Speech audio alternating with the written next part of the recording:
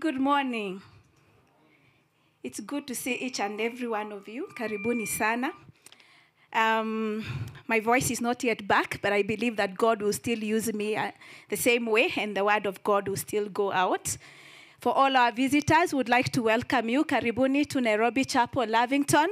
My name is Judy Gichuru, and I'm privileged to be the lead pastor here. And we are happy to have all of you, even those of you who are coming for the first time after a long time, after being online for some time. We've seen your faces, and we are happy to see you. Karibuni. Before I continue, I want to talk about our parking. You notice that there's some pavement that is being done on this side, so we can't park here for now. But we have permission to park outside the Ipsos building and outside the veterinary. And we hope very soon we'll be able to meet our other neighbors through the introduction of the Kiddy Villa family. And so for now, we have shortage of parking because of that, but I thank God that somehow you made it. Looking forward to what God has in store for us today. Like Ndwati has mentioned, you're welcome to send any questions that you have concerning this topic, authentic relationships, to the website that we sent to you, and also on that day itself. So for the sake of those who have not been to church this month and has not watched any of the sermons, this month, we are talking about authentic relationships, and we are actually emphasizing a part of the theme of the year, which is back to basics. From last year, we started this theme, and this is out of the lessons that we learned throughout the COVID period, realizing that it's possible not just organizations, but individuals and churches, anyone could have derailed from the purpose that God put them here on earth. And a pandemic, a crisis, has a way of reminding us what truly matters. And so where a church is concerned, when we talk about back to basics, we are learning from the book of Acts, where we see the early church, how they related. They were a very relational church. They came through for each other in such amazing ways. The Bible says that there are times they could even sell land to go and meet the need of the next person. You know, for you to get to a place like that, it means that God has worked on you a certain way, that you're willing to release and not hoard, so that a person who don't have basic needs can benefit from you. And so these are some of the things that God is reminding us, that this is the kind of church that he desires of us. And so we learned from the disciples who recorded the stories that we see in the Gospels, that is Matthew, Mark, Luke, and John. And we also see how God used them to do amazing things throughout the book of Acts, where this early church is. And so one of the things we shared is stories and events that happened around the Passion Week. That's the week between Palm Sunday and Easter Sunday. Many things happened during that time. And when you think about those events, you would imagine that they happened over the years. But in 1 week, Jesus experienced so much from the people that were the closest to him. They denied him. They betrayed him. When he said, I am in distress and in need of help, please pray for me, he would go and he would find that they were sleeping 3 times. So the people that were closest to Jesus, he had journeyed with them. He had eaten together with them. He had poured into their lives. When he was in the greatest need ever, as a human being, they were not there for him. Then we see Jesus coming back to life. And when he comes back to life, he teaches us what authentic relationships is all about. Because he didn't come and start pointing fingers. Where were you when I was on the cross? Because when he was on the cross, there was only John. All the other disciples had taken off. He didn't start asking them, why were you sleeping when I needed you to pray? He came and gathered them together. In fact, when he appeared to them, one of the times that he appeared to them, because he appeared to them several times, he found them fishing. And it's Peter who had led the others to fishing. They had forsaken the faith, and they had gone back to what they knew because they didn't think that this faith thing worked anymore. And the Bible says that when Peter saw Jesus coming towards them, he removed his shirt and he jumped into the water.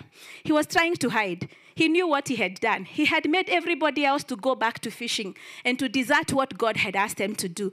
But imagine when Jesus came, what he did was to help them make breakfast. He fished too, the same fish they should not have been looking for. He sat with them and he helped them make breakfast, and they ate breakfast. And so we see how scripture teaches us principles that are upside down. That before Jesus went to the cross, the one illustration he left with his disciples was washing their feet. He ambushed them. He didn't prepare them for it. And Peter was refusing because there's no way you can wash my feet. And Jesus said, if you cannot get to this place with me, I have no part with you. That it's not an option. God is not saying, should you consider, then you can do these things. But he went ahead and he got into a very personal space with them. Washing people's feet is very personal. It can be very messy depending on what you find there. But Jesus was trying to teach and to pass that message that as I go to the cross, if you forget everything else I've told you in these 3 years, serve one another. And that's why we are saying our theme for the year is from John chapter 13, verse 35. And we are using the amplified version that says, by this everyone will know that you are my disciples, if you have love and unselfish concern for one another. It's not just concern for one another, unselfish concern. So it's the kind of love that demands that we go an extra mile for the next person. We don't just give what we thought was excess or we don't use, but out of unselfish concern.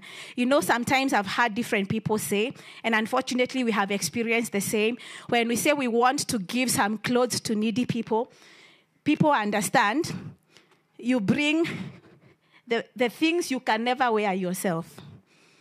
Sometimes people understand it's time to dump what you are not using in your house. It's seen in little things like donations.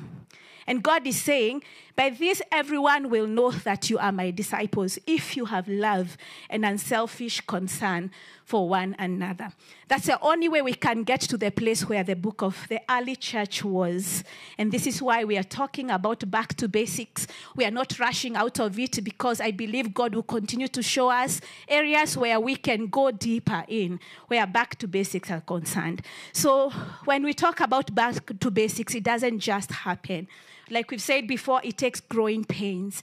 It takes sacrifice. And Jesus demonstrated that for us. And so today we are going to look at a story in the Bible that talks about a family that had their relationships tested. And we will see how they responded to it and what the scripture teaches us about those people. So I have some questions before we go to the scripture.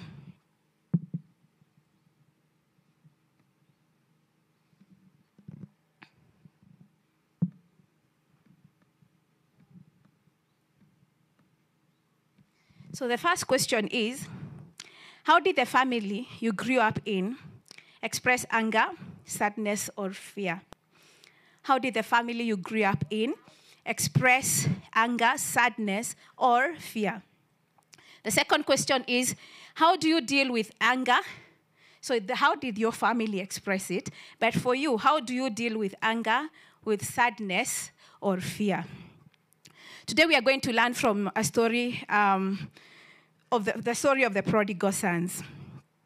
This story is preceded by a story of the lost sheep, where the owner leaves the 99 in the wilderness and goes after the one, invites the friends and neighbors for a party because he has found, one sheep. I want to imagine maybe that's what they ate. I don't know. But for you to have a party, you probably slaughtered something. But why was it so important for you to actually go after the one? And then Jesus uses that story and he says, I tell you, in the same way, there will be more joy in heaven over one sinner who repents than over 99 righteous people who have no need of repentance. And this is how we define repentance. It is the act of leaving what God has prohibited and returning to what he has commanded. It is the act of leaving what God has prohibited and returning to what he has commanded. I have a friend. Ushers, please help the mom.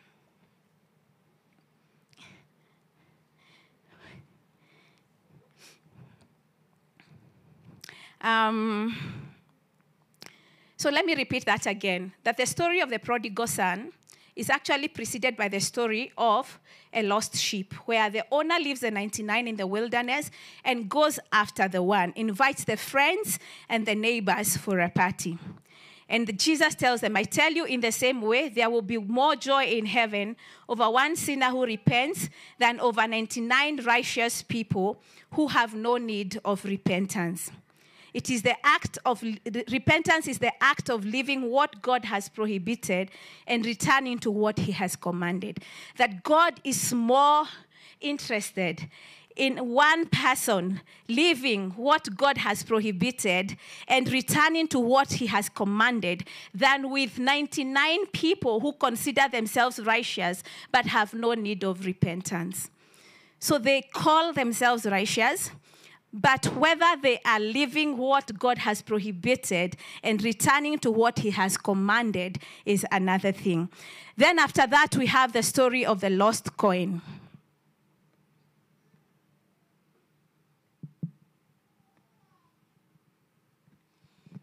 The same thing, Jesus finishes that story by saying, I tell you, there is joy in the presence of the angels of God over one sinner who repents, meaning someone who changes his inner self, his old way of thinking, someone who regrets past sins and lives his life in a way that proves repentance and seeks God's purpose for his life. I tell you, there is joy in the presence of the angels of God over one sinner who repents, that is, changes his inner self, his old way of thinking, regrets the past sins, lives his life in a way that proves repentance, and seeks God's purpose for his life. This is true when it comes to authentic relationships. What these two scriptures are telling us, even before we read about the prodigal sons, that it's very possible to listen to a sermon and say good sermons and hang around church, but with no need for repentance, with no need for living what God has prohibited and returning to what he has commanded, with no need of living our old thinking, without regretting our past sins, without living in a way that proves repentance, and without seeking God's purposes for our lives. And on the other hand, that others will hear, there are others that will hear and they will be broken before the Lord in deep agony because they are in need of restoration. And so let us read Luke chapter 15.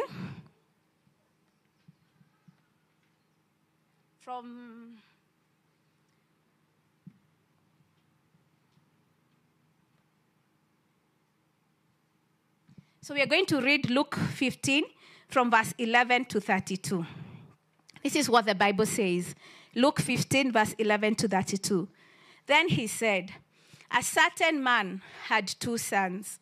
The younger of them, inappropriately, said to his father, Father, give me the share of the property that falls to me.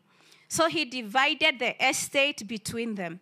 A few days later, the younger son gathered together everything that he had and traveled to a distant country. And there he wasted his fortune in reckless and immoral living. Now when he had spent everything, a severe famine occurred in that country, and he began to do without and be in need. So he went and forced himself on one of the citizens of that country, who sent him into his fields to feed pigs. He would have gladly eaten carob pods that the pigs were eating, but they could not satisfy his hunger, and no one was giving anything to him. But when he finally came to his senses, he said, how many of my father's hired men have more than enough food, while I am dying here of hunger?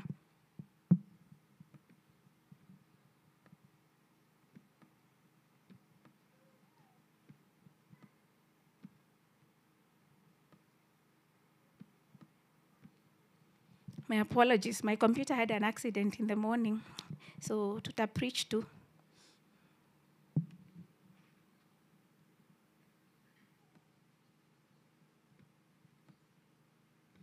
Verse 18, I will get up and go to my father, and I will say to him, Father, I have sinned against heaven and in your sight. I am no longer worthy to be called your son. Just treat me like one of your hired men. So he got up and came to his father. But while he was still a long way off, his father saw him and was moved with compassion for him, and ran and embraced him and kissed him. And the son said to him, Father, I have sinned against heaven and in your sight. I am no longer worthy to be called your son. But the father said to his servants, quickly bring out the best robe for the guest of honor and put it on him, and give him a ring for his hand and sandals for his feet, and bring the fattened calf and slaughter it, and let us invite everyone and feast and celebrate. For this son of mine was as good as dead and is alive again. He was lost and has been found. So they began to celebrate.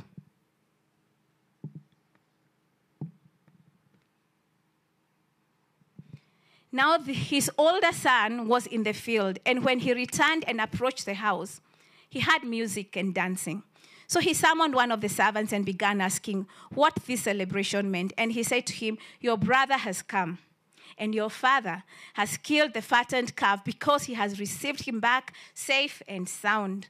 But the elder brother became angry and deeply resentful and was not willing to go in.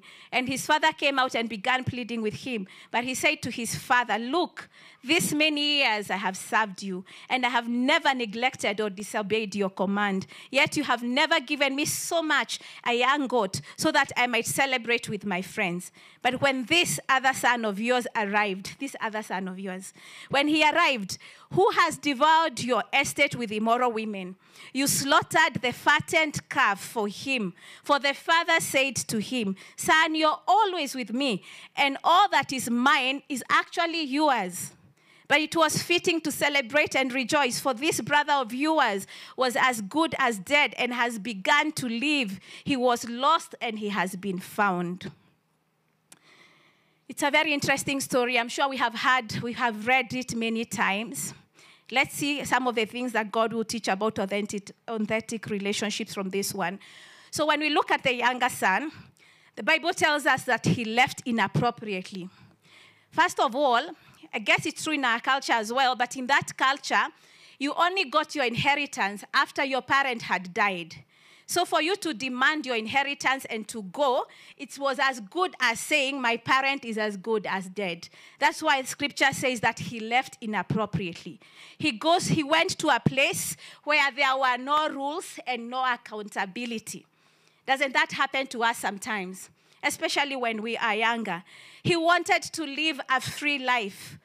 One day things changed and he was broke.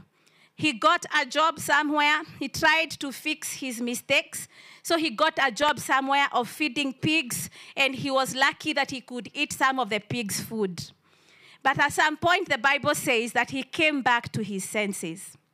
And this is why we are saying you never know what you had until it is gone.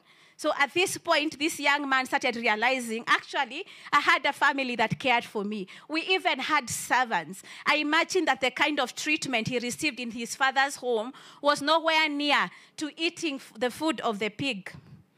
And so at this point, the Bible says that he humbled himself and he was willing to go and admit his mistakes. Isn't this what the disciples has taught us? That when they had messed up, they were willing to record their stories throughout the Gospels so that we can benefit. This son, the same way, he was willing to admit his mistakes. And so he went back home. He was willing to walk away from the place of my rights because he had demanded his rights. He said, give me what belongs to me. But he was willing to walk away from a place of my rights because he realized that he was not worthy. You know, in this life that we live, we have so many rights that we champion for. And there's nothing against people who champion for different rights. I know there's a place for that. But when it comes to the Bible, we are saying that there are some things that the scripture teaches us that are upside down principles. when you leave this door, you will not find many places where that is found. But in Scripture, you will always find it. So this guy wanted his rights, but now he realized that he was actually not worthy. And so he didn't just stop at the place of coming back to his senses and acknowledging these things. But the Bible says that he took action. He went and approached the person he had offended, and this was his father. And the Bible says that his father was moved with compassion. He ran and embraced him before he had reached the house. Again, another upside down principle. That's not how we are used to embracing people who have offended us, is it? But Scripture shows us that the father ran towards him. The son, at this point, had realized that he had not just sinned against his dad, but against God.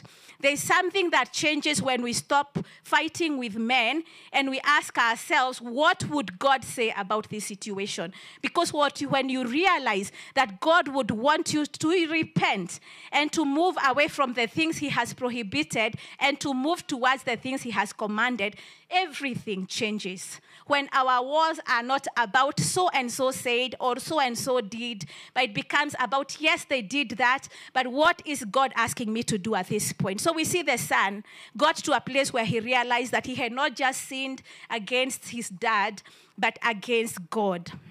And so this is where we ask the questions. Are there things that you consider to be your rights? That sometimes you feel God is asking for too much. Sometimes the standards of God are too high. This person actually offended me. What do you mean? The next time I see them, I should hug them. I should be the one to walk towards them and talk to them. Have you ever dismissed accountability because you wanted freedom, like this younger son? And it didn't matter what people told you. Have you ever found yourself demanding for what you thought was rightfully yours, but to ignore the fact that the time was not right? Because that's what we see with this younger son. The younger son got the inheritance too early, and it hurt him because he was far from ready to handle that kind of wealth. Sometimes we want to be given leadership positions. Sometimes we want to be given, I don't know what are the things that we all want, but sometimes God doesn't give us some things because he thinks we are not ready for that blessing that we are asking of him. And I know it's difficult. I'm saying I know it because I experience the same things. Sometimes I feel like God's standards are too high. And so some of you said we feel like God's standards are too high because of difficult relatives. Sometimes we feel like God's standards are too high because he takes our loved ones away and he expects us to worship him with our strength, with all that we have. We think God's standards are too high when he cannot define small sins and big sins properly. You know? We think God's standards are too high when it comes to sexual purity. Why create me like this, then demand this of me? And some of the lessons that we see from this younger son is that you never know what I think I talked about that. You never know what you have until it's gone. Appreciate what you have. This is something I saw on social media. Appreciate what you have and beware of destination addiction.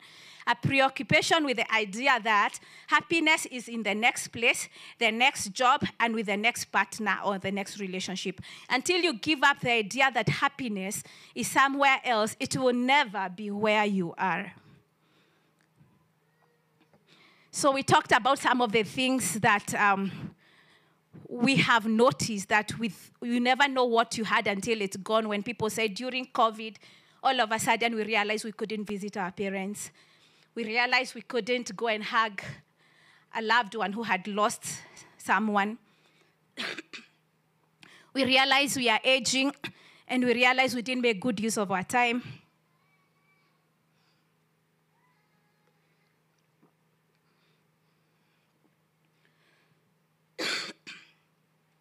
And so some other lessons that we see from this is that we are supposed to humble ourselves and to go and admit our mistakes, just like the disciples showed us.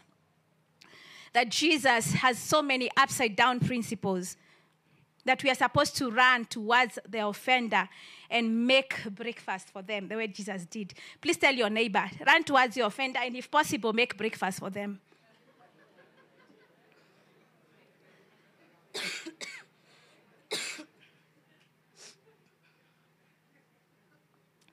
The part for make breakfast for them is very important for those who live in the same family.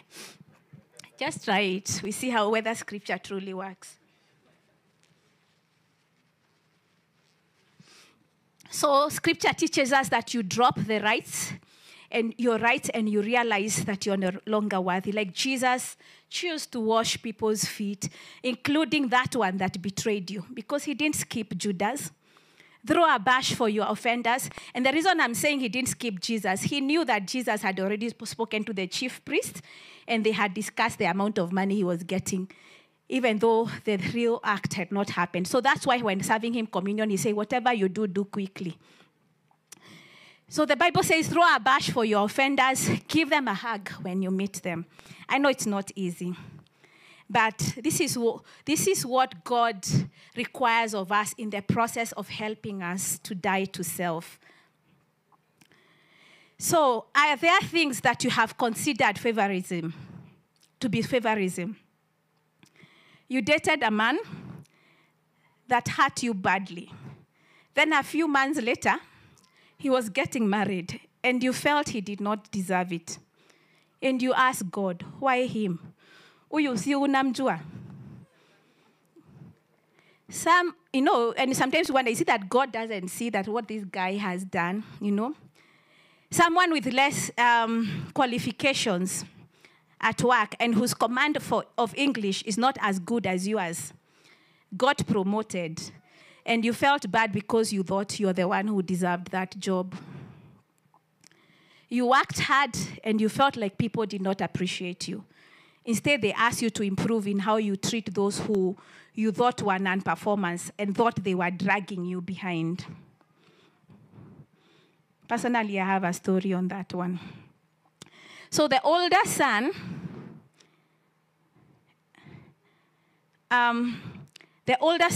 we see that the scripture says that he was in the field. And he comes back home. He was in the field. He was not in the club. He was busy working somewhere, doing the right thing. But I don't know whether his heart was in the right place. So he found a celebration.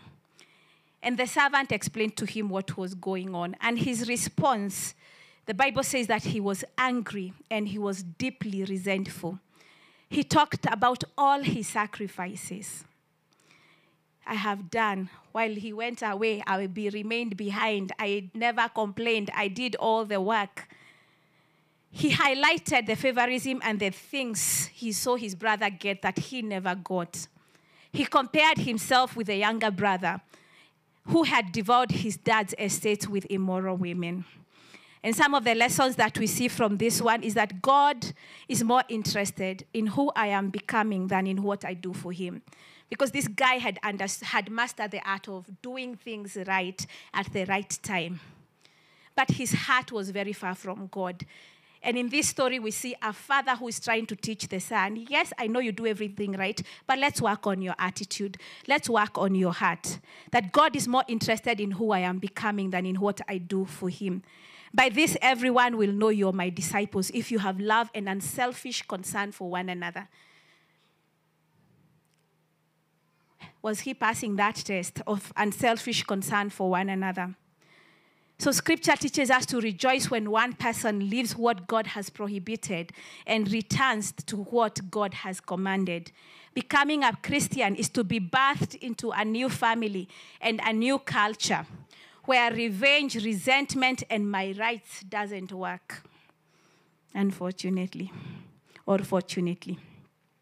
So we are supposed to explore the iceberg in our own lives. And we ask ourselves the question, why do I do what I do? Without doing the work of becoming aware of your feelings and actions, along with their impact on others, it is scarcely possible to enter deeply into the life experiences of other people. Let me repeat that. Without doing the work of becoming aware of your feelings and actions, along with their impact on others, it is scarcely possible to enter deeply into the life experiences of other people. Because this guy could not take time to put himself in the shoes of his brother. He was struggling to embrace all the things that the father was telling him. How can you enter someone else's world when you have not entered your own? is because he was not self-aware. There's a lot about himself he didn't know. He had defined himself with all the good things he did, and he missed the other side, that he was not becoming the things and the person that God wanted them to be, even though they had mastered the art of doing all these things. You see, in scripture, when I read the story of Job's ranting before God, Jeremiah, who was anguished about God's word burning in his heart like a fire, Moses, who struggled in the wilderness, or David's anguish of feeling abandoned by God, I observe leaders of God in the brutal, painful honesty of wrestling with emotions, feelings, and the realities going on around them. And that's why their life stories speak to us so powerfully. God intends that his new community, when we come to faith, that his new community of people be the place where we are set free. Just like that scripture that Ndwati read when he was praying for us. It's a place where we are liberated, we find freedom. This requires recognizing the sad reality that all of us bring, what the things that we bring to our new community out of our old Egyptians' ways of living and relating. I said that I have a story, and I think I'll share part of it right now. I think it was last year, God gave me a dream. And in this dream, I was driving, and where I was driving, there were two roads. There was one road up here, and there were some other roads down there. And I was driving very fast, and the people who were in front of me, I was like, why are they driving so slowly? And I passed them, and I continued driving. And at that point, I started noticing that whenever I would drive fast, all the cars that were at the bottom would hit each other. They would collide. They would just hit each other badly. And so when I noticed that, I panicked, and I got off the road. We are still dreaming. So I got off the road, and I noticed now I'm no longer on the road because I've panicked. Now I'm even doing worse. Then when I got off the road, I continued driving, but at some point the car stopped. Where the car stopped, if I had continued driving, I was going to crash because it was like on top of a cliff. And then you remember the people I passed, the ones that I said were driving slowly. In the dream, these are the people who reached me and helped me. And when they were helping me, I remember telling them, but this is not my car. And I actually fueled it. So I noticed I was driving a car very similar to my car, but now I had driven someone else's car and I had fueled it. And at that point, I remember us having a conversation. What do we do if they find us with it? They will think we stole, but the truth is not we stole. Then I woke up. I would have wanted to know how we resolved that part. But I really wrestled with that dream. I knew God was saying something to me. And because of everything that was going on, I knew it was about my leadership and the speed that I was moving with. And I started seeing what God meant by the faster you move, the more things collide. And you panic when you don't know what to do, you are now headed for a crash because you will still not stop to solve. Bado una move, you're trying to solve while moving. You know, this is a dream, but it summarizes pain that I caused people.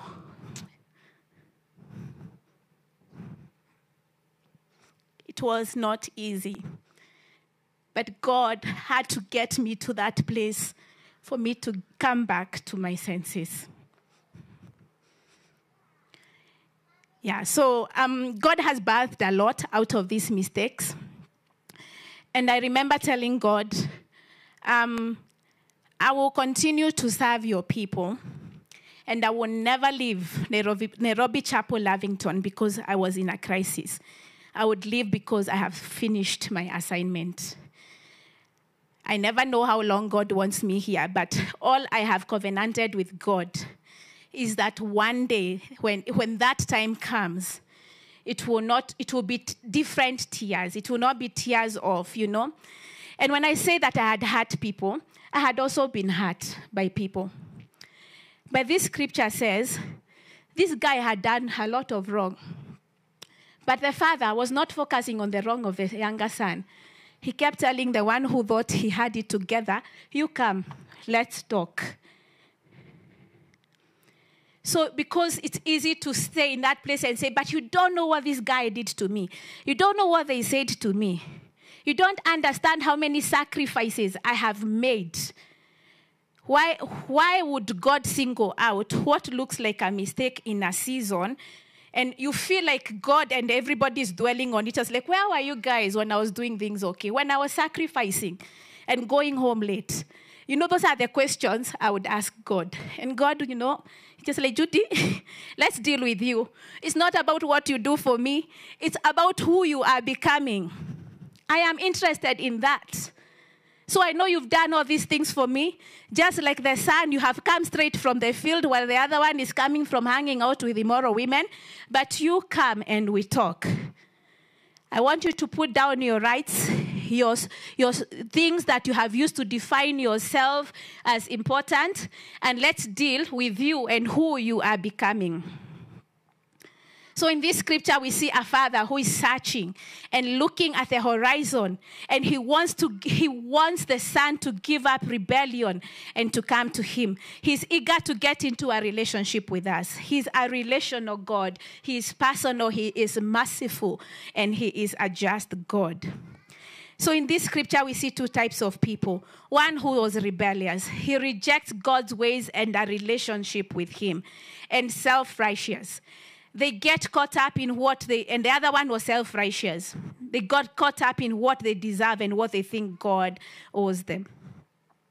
At the beginning of this sermon, I said, some people hear and they say, good sermon. And they hang around church with no need for repentance. But others will hear and they will be broken before the Lord. And they will in deep agony go to God for restoration. This is how we see the Father receiving the one who was broken enough to come back for restoration. He gave him the best robe. He covered him. When you come to Christ, immediately you are clothed in righteousness. And the filthy rags of your own attempts at righteousness are no longer necessary. Because he clothes you. He gave him a ring. He put a ring on his hand. The ring is the sign of covenant. Now that you have been made righteous, you start living like you are in covenant with the Almighty God. He is now your partner and your source. Not the things that you do. He's now your protector and your strength. You have a covenant that cannot be broken by external forces. He is yours and you're his. No wonder the father tells the son, but all these things I had here are yours. He didn't even know. He gave the son who came back sandals for his feet. The shoes are a sign for the journey. You have received righteousness and you have come into covenant, and now you must walk this relationship out. This is where many miss the mark. They stop short of actually following Jesus in the daily walk of discipleship. Because the shoes will always lead you to the perfect will of God for your life, however difficult it looks. Then he slaughtered a calf for him, which symbolizes the death of Jesus Christ. And after that, there was celebration because of a transformed life that came from death to life. I think we can appreciate God just for who he is in our lives with a clap, because this is the journey that he went for us. He clothes us with a robe. He gets into a covenant with us. He gives us sandals, equips us to journey in this life. And he did that by providing through the death of his son, Jesus Christ. And as a result, we are transformed. So the father reminds the elder son. He pleaded with him, the one who was resenting. And God today is pleading with us that he understands what people have done to you, but in the spirit of authentic relationships, even for you who think you are on the right, that God pleads with you to drop resentment. Because this scripture says that the father pleaded with the son who was resenting. And he told him, you are always with me. All that is mine is yours. You are always with me. All that is mine is yours. There is no loss in being in the will of God, however difficult it is. No matter what he's asking you to do, there is absolutely no loss. I don't know what God has been asking you to do with the different relationships in your life. And I don't know how difficult it feels. But just like a father told this son, you are always with me. All that is mine is yours. That I have already provided. Stop fighting. Let go. You will not lose. You may not see it with your physical eyes, but I got you. That's what the father was telling this son. And instead, get out of that place and celebrate because your brother was as good as dead and now he lives. I'm going to invite the worship team to come on stage as we close. And this is my question to you. Do you know about the gifts that you have received upon repentance and salvation? Or do you know the gifts that God wants to gift you today if you choose to follow him? Did you know about the gifts you received upon repentance and salvation? Do you know that God wants to clothe you? That he will not use your mistakes to define you?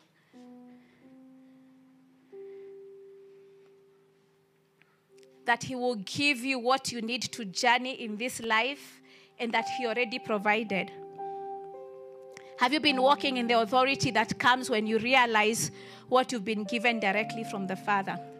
When you realize that you've had access to all these things, will that change how you walk in life? Will that change how you conduct yourself around people? Will you recognize that there is no loss in not fighting back, but there is everything to gain in walking in obedience? And that the heavens rejoices when just one of us decides to embrace this truth and do life God's way.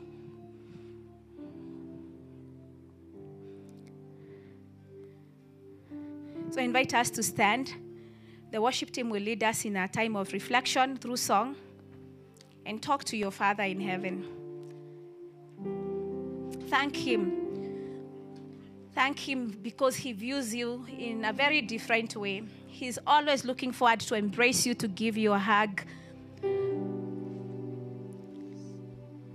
Just recognize that the voices from the enemy is not necessarily God's will for you. You don't have to beat yourself, but you can embrace this God of second chances and allow him to use you for his glory.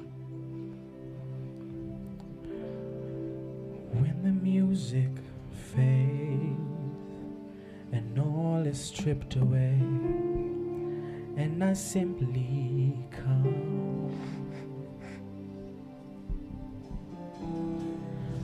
longing just to bring something that's of worth that will bless your heart. I'll bring you more than a song, for a song in itself, it's not what you have required. You search much deeper within, through the way things appear. You're looking into my heart. I'm coming back to the heart of worship, and it's all about you. It's all about you, Jesus. I'm sorry, Lord, for the thing I made it, and it's all about you. It's all about you, Jesus. I'm coming back to the heart of worship, when it's all about you. It's all about you, Jesus. I'm sorry, Lord, for the thing I've made it, when it's all about you. It's all about you, Jesus. the King of endless world. No one could express how much you deserve. Though I'm weak and poor, though I'm weak and poor, all I have is yours, every single breath. I bring you more than a song, for a song in itself, it's not what you have required. You search much deeper within, through the way things appear. You're looking into my heart. I'm coming back to the heart of worship, when it's all about you. It's all about you, Jesus. I'm sorry, Lord, for nothing I made it. When it's all about you, it's all about you, Jesus. I'm coming back to the heart of worship, and it's all about you. It's all about you, Jesus. Father, we thank you. We come before your presence, and we thank you, Lord, because we know that you know each and every one of us by name. Just like in my dream, many of us would not be here today if it was not for you, oh God. And so, Jehovah, Father, we stand before your presence and we recognize that sometimes we have things that we have taken for granted and we just don't know it until they are taken away from us. But we thank you, Jehovah, Father, because you are a God of second chances. Just like the younger son, my Father, who went away championing his own rights, got to a place where he realized, I've left the place where I had freedom. Actually, I left the place where I had true freedom. I left the place where I had provision because I wanted to do things my way. But we thank you, Father, because we learned from him that he came back to his senses. And so today, my Father, I pray for each and every one of us that if there is a place that we are wrestling with you, oh God, where Jehovah, Father, you're calling us to a place where we need to come back to our senses, I pray that, God, you will help us. You will hold our hand in the mighty name of Jesus. That as we talk about back to basics, Father God, you are redefining the church. And you are saying the church is not about cathedrals. That in any case, you did not shut down the church. You shut down the cathedrals. But now you're calling the people, my Father. And you're saying that, God, we need to repent and go back to a place where we stop doing the things that you have prohibited, but we move towards the thing that you command us to do.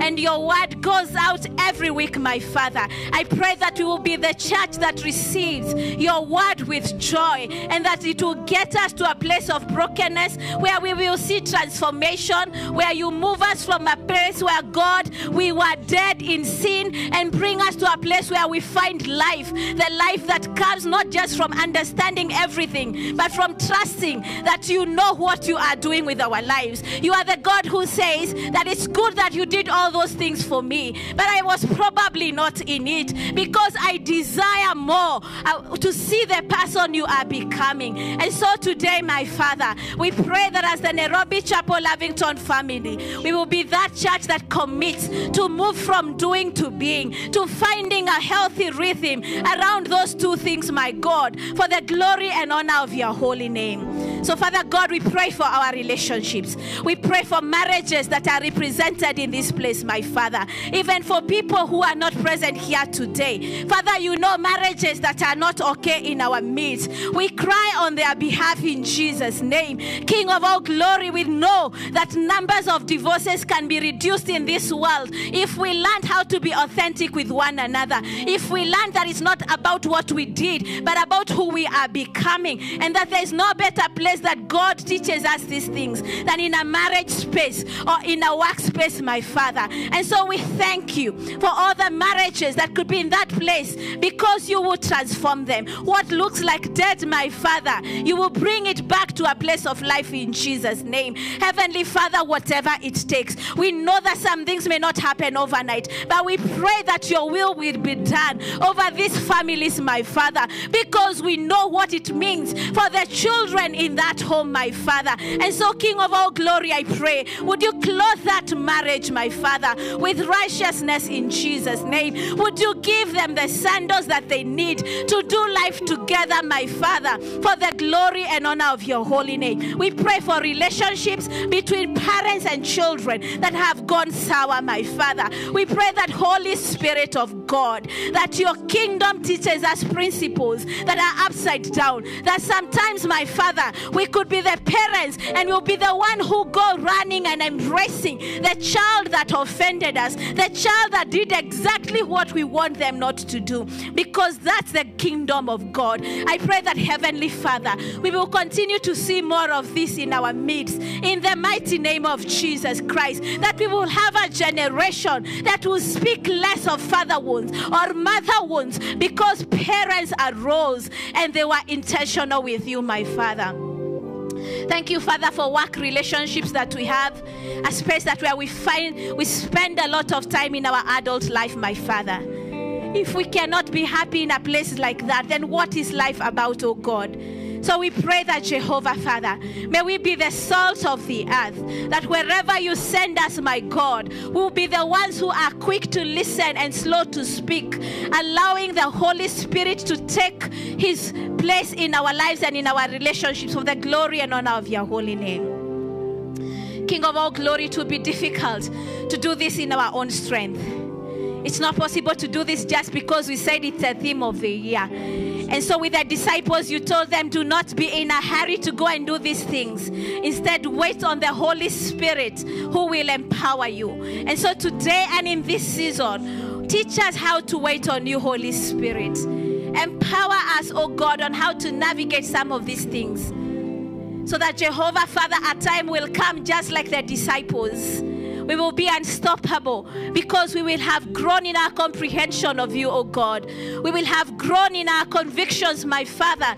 Just like the disciples, we will be willing to die to self, because we see that they taught us that they were willing to die for their faith, that they died as martyrs. So, Lord, these were people just like us. You empowered them and they served their purpose. It is our turn to serve our purpose, oh God. And I pray that, Holy Spirit of God, empower us for the task and for the work, for the assignment that you have ahead of us. We are still in the beginning of the year 2022, oh God. We dedicate this year before you in Jesus' name. We pray that, God, will only enter into territories that you have conquered on our behalf. We thank you, Jehovah God, because we will see you restoring the things that look that they were dead, my Father. You will bring them back to life, oh God. We pray for anyone in our families or in our midst that have not submitted to your Lordship, my Father. That it's not enough to desire, that this guy had to reach a place that even though he came back to his senses, he took action and he went back to the Father and asked for forgiveness. So if you are there today, in this sanctuary or online, and you have not submitted yourself to the Lordship of Christ, we would like to give you an opportunity to do that this morning as we pray together with you. Is there anyone like that? Or you get gotten to a place you're no longer sure about your relationship with God. You've just been about doing, I do all these things for church, I do all these things for people, but I am very far from God. That Jesus says, I am more interested in that one person that chooses to repent, to turn away from the things I have prohibited, and to move to the things that I have commanded, than 99 people who gather together with no need for repentance. So are you there and you feel like you're one of those people? Either you've never made this decision, or you feel like your relationship with the Lord is so loose, you would like to start afresh. Your presence is heaven to me. Father, our desire is that you continue to move us closer to you, to make us more like you, to help us appreciate what you are doing, so that it's not always about us understanding things, but it's us understanding the truth of your word and allowing it to work for us. We honor you this morning, and we pray that you who has said in your word that you will watch over your word to perform it. Jehovah God, we desire and we look forward to hearing testimonies of things that you will do where our relationships are concerned, that you make us more of an authentic church. Father, turn away from being a church that attends a Sunday service, but being a church that walks in community and in communion with one another, which can only flow out of the understanding of who you are in our lives. That this son got to a place where he said that he knew he had not just sinned against his father, but also his Father in heaven. That when we understand that, our battles fade away, because then we realize who is fighting on our behalf. So we thank you, Lord, because we know you are interested in peaceful relationships. You are interested in those things that bug us. And that, Lord, you've gone ahead of us. Help us to see what you're doing and to follow you in obedience. And now may the grace of our Lord Jesus Christ and the love of God and the fellowship of the Holy Spirit be with us now and forevermore. God bless you and have a lovely week.